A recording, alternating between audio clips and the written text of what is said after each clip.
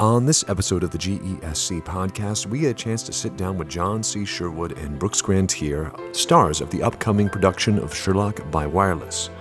Before that, though, wonder what that sound is. Let's get down to the bottom of that mystery. Actors to your places, podcast listeners to your earbuds. Join us as we make our great escape.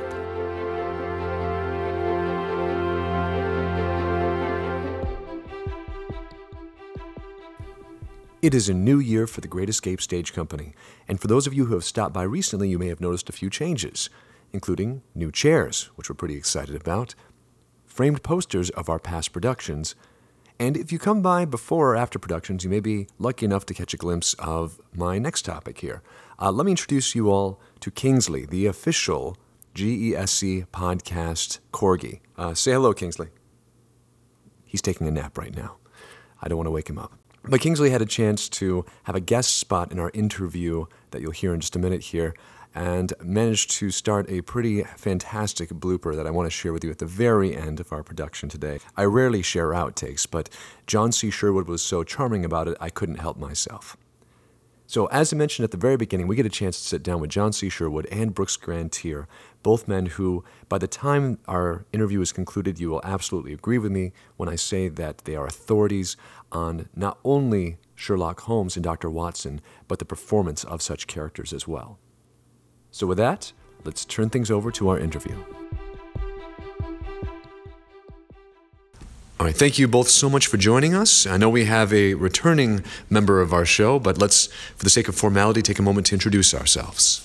Hi, I'm John Sherwood. I'm a member of the board of directors of the Great Escape Stage Company and a longtime Marshall resident. I'm Brooks Grantier. I do a lot of things in Marshall and I've lived here for a long time.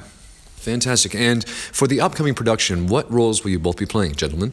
It's kind of a dual role in that we are going to be presenting ourselves as Basil Rathbone and Nigel Bruce, who were famous for portraying Sherlock Holmes and Dr. John Watson in films and radio and other ventures, and we will be portraying both. Therefore, I'm Brooks. I will be playing Nigel Bruce, playing Dr. Watson. John will be playing Basil Rathbone, playing Sherlock Holmes. Fantastic. Now, as the medium is going to be in the style of a live radio production, I'm curious, what are some advantages, disadvantages? What is the appeal of doing a radio play as opposed to a play? It's not even in the style of a live radio broadcast. It is a complete recreation of a live radio broadcast. We're using the actual scripts for the Holmes radio series and from the 1940s. These three come from the tail end of World War II in 1945. And two of them are compositions suggested by the famous stories, and the other one is a dramatization of one of Doyle's own stories. So that what you see is what you would have heard in 1945 if you'd been tuned into your Mutual Broadcasting Network affiliate. Along with the sound effects and various other things that you would see if you were in the radio studio at the time. Actors milling about, having coffee, things like that, when they're not in front of the microphone. Excellent, excellent. It sounds like the two of you are a bit of authorities on the subject of Holmes and Watson as well. Could you give us a little bit of background about some of your expertise and studies? We have become authorities. It began actually quite a while ago in the early 1980s. Brooks and I put together a music and magic show which performed not only at the National House Inn here in Marshall, but at the Victorian Villa Inn in Union City. And year after year, as we tried to reach for new things to do, we started to develop skits and things like that. And one year, I proposed that we do a Sherlock Holmes skit with myself as Holmes and Brooks as Watson. I was totally inspired by the fact that I thought Brooks would be a magnificent Watson, and that people would set their minds at ease for maybe 15 minutes and accept me briefly as Holmes. And it turned out that skit was a hit among the people who came to the Christmas entertainments that year. And the owner of the inn, Ron Gibson, suggested that we try a series of mystery weekends, or at least one. He said, why not write a mystery weekend? and I didn't know what I was going to do. But I wrote one the following year, and we debuted it in 1987, and we kept doing it for 14 years. I wrote a new mystery roughly once a year, and we performed it multiple times, which meant that each of us were on stage for 12 to 18 hours at a stretch in character, playing these roles in the course of a weekend. And we did it so many times that we now hold a record in the Sherlockian world for being the longest-lived performers of Holmes and Watson in terms of years performed and hours spent in the role. Apparently, no other living actor can beat us. Really? Wow. That astonishes me. Are you sure? Yes, I have gone to two authorities. Tim Johnson, who is an authority on the Conan, he is the curator of the Sir Arthur Conan Doyle collection at the University of Minnesota, and Mr. Peter Blau, who among Sherlockians needs no introduction, but people who aren't Sherlockians don't know who he is, but he's based in Washington, D.C. He's master of the Red Circle of Washington. And in that capacity, he has become an authority on Holmes over the course of perhaps 50 to 60 years of dedication. People go to him to settle disputes about Sherlock Holmes and so on. And I confronted him with this information, and he said, I think you're right. You are right. Now, why Sherlock Holmes? Exactly. What is it about these two fictional characters whom some people believe did indeed exist, and beyond the printed page? What is it that gives them this terrific staying power? We know the famous silhouette with the deerstalker hat and the long pipe, and immediately we spot it. And it's used in advertising, and it's used on covers of books that have nothing to do with Holmes and Watson, but when you see it, you recognize what it is and what it stands for. These stories are 100 and some years old. Now, you realize that the Holmes and Watson saga, consisting of 4 novels and 56 short stories, are very largely narrated in Watson's voice. There's very few that are third person, as though by Doyle, and only two that are by Holmes himself. That he tells the story. Otherwise, Watson tells them in his voice. All right. Now, if you accept that, then you accept Watson and Holmes as being your companions in the solving of these crimes. But Doyle had a role to play. Sherlockians believe Doyle acted as the agent for Watson and so on and so on. All right, we'll pass that by. Doyle had a terrific sense of conveying place and atmosphere and character. Doyle will never be noted as a Dickens or a Tolstoy, but he had his merits, and among them were his lively and gripping portrayals of place and character and atmosphere. And I think that's what gives these stories a lot of their staying power, plus the fearsome intellectualism of Holmes and the solving of crime, which, Agatha Christie realized that this was a fountainhead and, in fact, used a lot of Sherlockian motives in her mysteries. These stories have been the springboard for all kinds of other authors, acknowledged or not. In fact, Michael Crichton once said that he spent pretty much his career rewriting Conan Doyle. The Andromeda Strain is based on The Land of Mist, for example.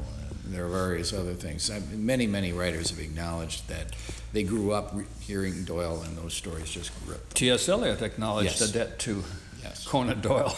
Oddly enough. Doyle would have been probably surprised by that. Very much so. He was knighted not because he wrote Sherlock Holmes stories. He was knighted for his services to the crown in the Boer War. He was a physician himself, not a terribly prosperous one, and he invented these two characters, one of which was a physician, and therefore he could tell the stories in that physician's voice pretty authentically. And after a number of failures in attempting to publish something, he found a small venue for A Study in Scarlet, the first novel, and was a surprising success. eventually he grew very weary of the character. In fact, tried to kill it off, and the public was so insistent that Holmes not die that he brought him back. With the proper amount of cash Well, motivation. of course, he did rather well at it. Strand magazine reportedly said, name your price and we'll pay it. And Doyle named 10 times the price that they thought they could afford, and they paid it. So the characters live on, and they lived on in a series of movies by Rathbone and Nigel Bruce, and many other actors, of course. Right into today, you have the Sherlock series on TV, which is reset in very contemporary In fact, London. there are 3 new Sherlock Holmes shows, that have revived interest, including Sherlock. Elementary, which is another TV show with Johnny Lee Miller playing a Holmes character who calls himself Sherlock Holmes, but in the modern day. And then we have Robert Downey Jr. playing Holmes with Jude Law as Watson in now 2 movies. Rumors of a 3rd one, I think, are largely exaggerated. But there's just that much interest in it suddenly these days. I think it's waning now, but we've, here at the Villa, seized on this 5 years ago. We did a production called Sherlock by Wireless, first time in 2012, in which we took 2 of the original episodes from the Rathbone and Bruce series, combined them with a comedy sketch that they did on another show, and that was put together, and that was quite successful for us. It was one of our first, it was definitely our first radio production that we ever did. And now 5 years later, we're putting together 3 different scripts and putting them together. How long, John, did the Rathbone and Nigel Bruce radio series run? Well, it ran with Rathbone and Bruce for, I think, 3 or 4 years. Nigel Bruce continued with it with another actor. It was the brother of George Sanders, whose name is now escaping me. He went by a different name, Tom somebody or other. And he played the role because he could mimic Basil Rathbone's voice quite well. And so it went on from there for a little while longer. And a lot of people don't know this, but the Sherlock Holmes series on radio was far more successful than the films. It ran for something like 230 episodes, as I recall. That's a great run. That's a terrific run. And so far, I think we'll be very, very old men after we complete that cycle here at Great Escape. The radio series, of course, we're talking about 1945, and these are radio adaptations. We're using the original scripts by the original radio script writers.